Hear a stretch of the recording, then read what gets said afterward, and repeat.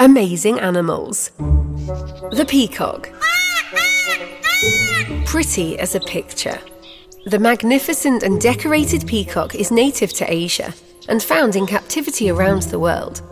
In fact, since 1963, the peacock has been India's national bird. What an honour! Did you know that it's possible all the peacocks you've seen have been males?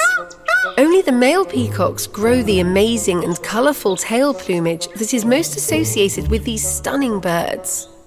In fact, when you refer to the female bird, those are actually peahens.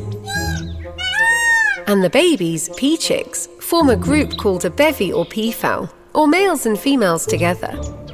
The males will grow the impressive trains of their tails when they are around 3 years old. And before they change colour in other spots at around 6 months. It can be hard to tell if they are baby males or baby females because they all kind of look the same. The peacock will put its train on display to attract a mate, but he doesn't stop there.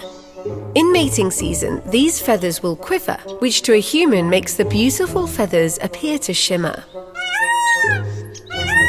For a potential mate, this quiver produces a low-frequency sound. Humans can't hear it, but rest assured, it is there. The peahen's crest on the crown of their head senses it too. With the end of mating season comes the shedding of the train feathers. These are often gathered and sold, and you can rest easy knowing the original owner is likely alive and well, preparing his next train for next year. The feathers can reach up to 6 feet tall. That's 60% of the peacock's length. With all that weighing it down, you might think a peacock would make a very poor flyer, and yet the peacock makes it work.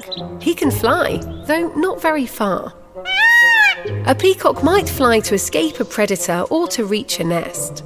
And while it would be easy to blame the substantial tail for not going further, it turns out they don't go much farther after they've shed their tail feathers.